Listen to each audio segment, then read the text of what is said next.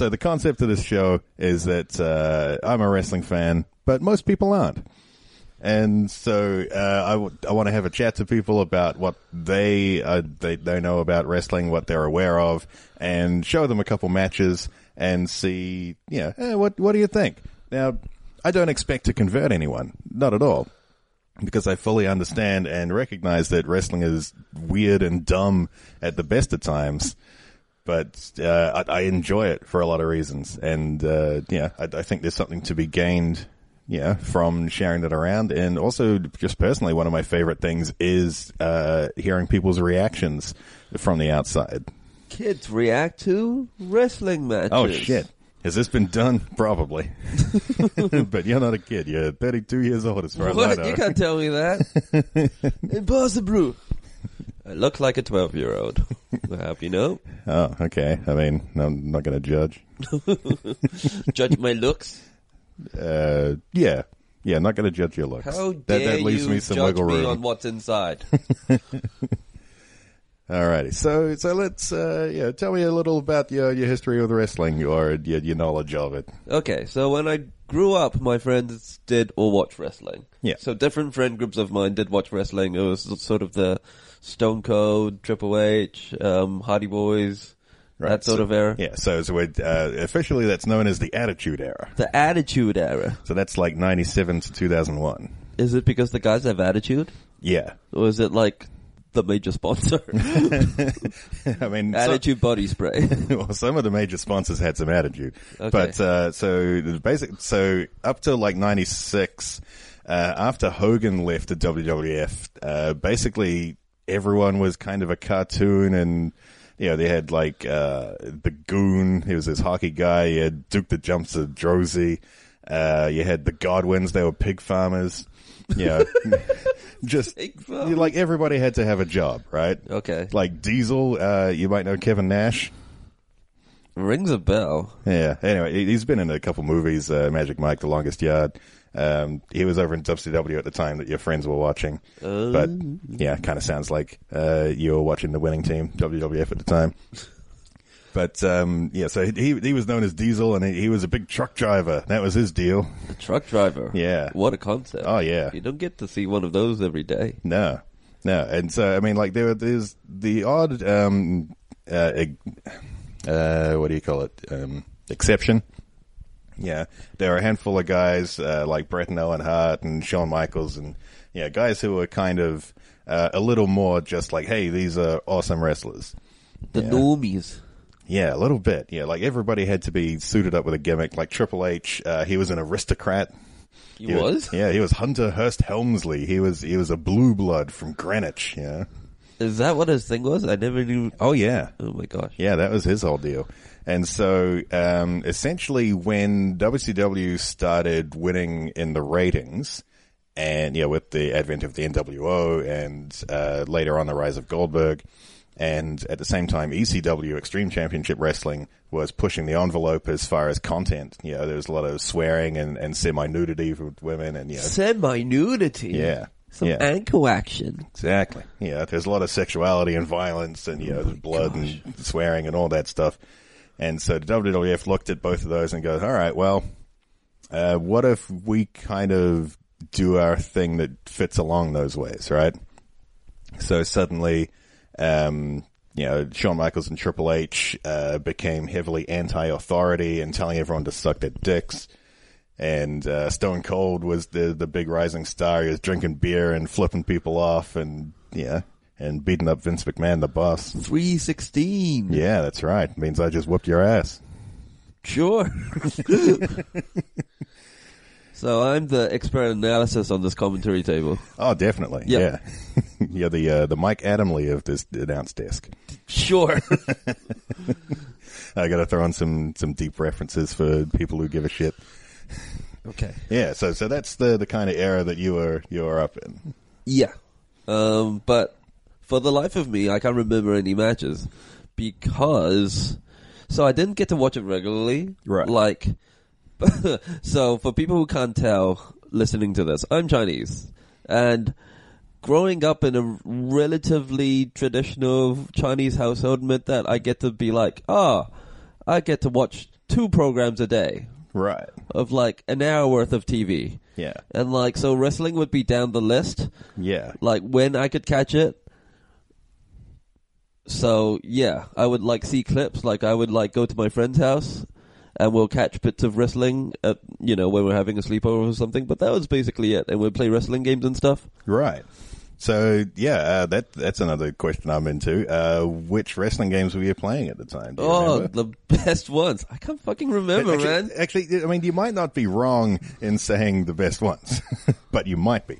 Because, WWF Superstars. Oh, so we're going back to the SNES? No. I don't know. I'm just saying shit. All right. So which console would you have been on? PS2, probably at that time. Ooh. End of PS1, beginning of PS2. Okay, so the first 2 SmackDown games. Oh yeah, SmackDown, that's the one. Yeah. Yeah, okay, yeah. Yeah, alright, so not the best, but decent. Yeah, better than WWF Attitude and Warzone. It was fun. You know, I wasn't exactly the cool one amongst the group, and then they made characters named after my nickname, and he wasn't exactly the best. You know, maybe he would have a massive head and was like lanky, which made no sense because I was a pretty chubby kid. Right. Well, maybe they were being ironic, you know? Yeah. Like you call a short guy Stretch, you know? Yeah. You know, looked like E.T. or something. Wow. Yeah. Yeah, that's pretty rough. Yeah. Yeah. In our friend group, this guy, his little brother, made a character called Uncle Porker. And, yeah, that part was his idea. But the rest of it, we took and ran with it. He was a white Jamaican pig farmer, whose finisher was the moo salt. Moo salt? Yeah. Yeah, after cows. Actually, he was a sheep farmer because, of course, pork are pigs, you know, so we wanted to, like, have as many different contradictory things. It's a mixed grill. Yeah, and his whole gimmick was that, he would constantly injure his ribs. How would he do that? So his tag team partner was a stuntman and would set him up in a very Super Dave kind of Penn and Teller way. Just put him in harm's way at all times. Penn and Teller. Okay. Yeah. Yeah. Sure. Yeah. So that was our version of what it sounds like your friends did with your character there. Yeah, and they'll tell me to suck it a lot. You know, that kind of thing. Yeah, but I mean, that's pretty standard fare. That's just like down on the D-pad. You go, hey, suck it. Yeah. Is it just down on the D-pad? I honestly can't remember the controls for the early SmackDown games. Select, maybe? I think Select would tag out in that one. Anyway. Whatever. Yeah, there was a taunt button. Might have been L1. Yeah. So again, I'm the expert for the day. Yeah, definitely. Yep. Yeah, so you played some SmackDown, and so yeah, that tracks as to why the Hardy Boys would stand out to you. They were pretty cool in those games. Yep. TLC stands for tomato, lettuce, and chairs. Yeah, that's very close. Yep. Yeah, and oddly enough, like this is just what's on the network in front of us now. But the first match that I want us to watch is TLC 2. I do remember that. They were good at that. Yeah. Yeah. Doing flips and shit. Absolutely. Yep.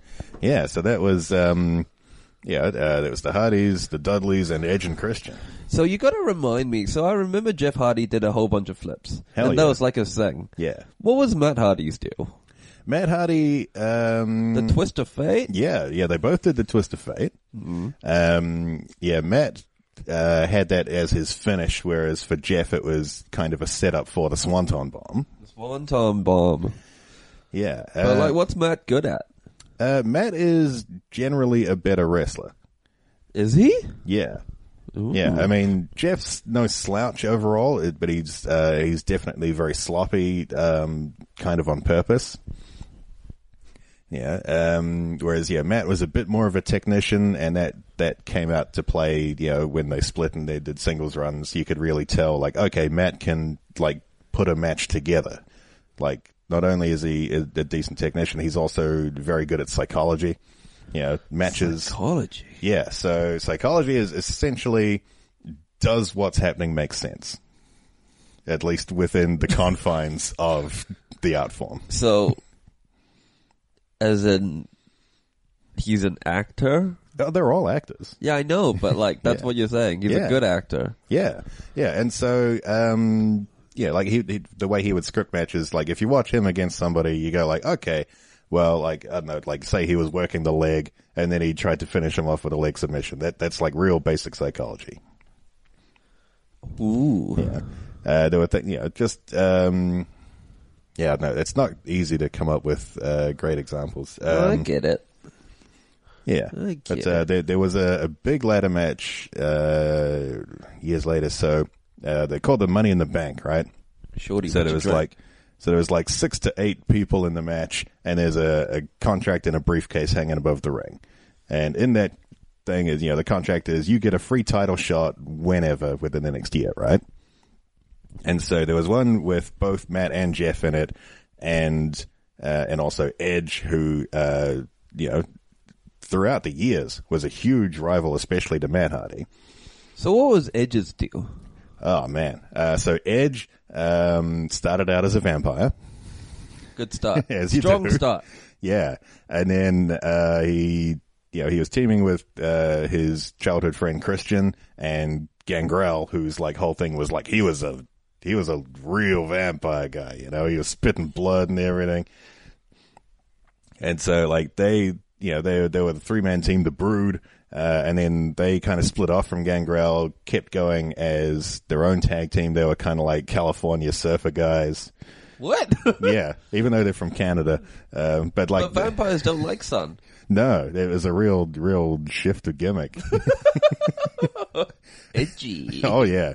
And so and they were just goofballs and they would. What? Oh yeah. They were great. They went from edgelords to goofballs? Pretty much. And it was a really good, change of pace. Yeah, those guys were hilarious. What the fuck? Yeah. Yeah, and they would they would do skits with Mick Foley and Kurt Angle and stuff in later years, and yeah, it was just hilarious. And then, so when they split, Edge he was a little bit directionless for a couple of years, right? Like he was just kind of generic, like, hey, I'm gonna kick your ass kind of guy. He came back from a neck injury, and then real life happened. Real life? Oh yeah. No one likes that. Oh, people love it. So Matt Hardy was dating Lita for many years, right? You might remember her, the redhead. Vaguely. Vaguely, right. Not sure of vaguely. Yeah. No. Okay. So it came out that Edge had been fucking her behind his back for a while. Nani? And I believe he was also married at the time. Yeah.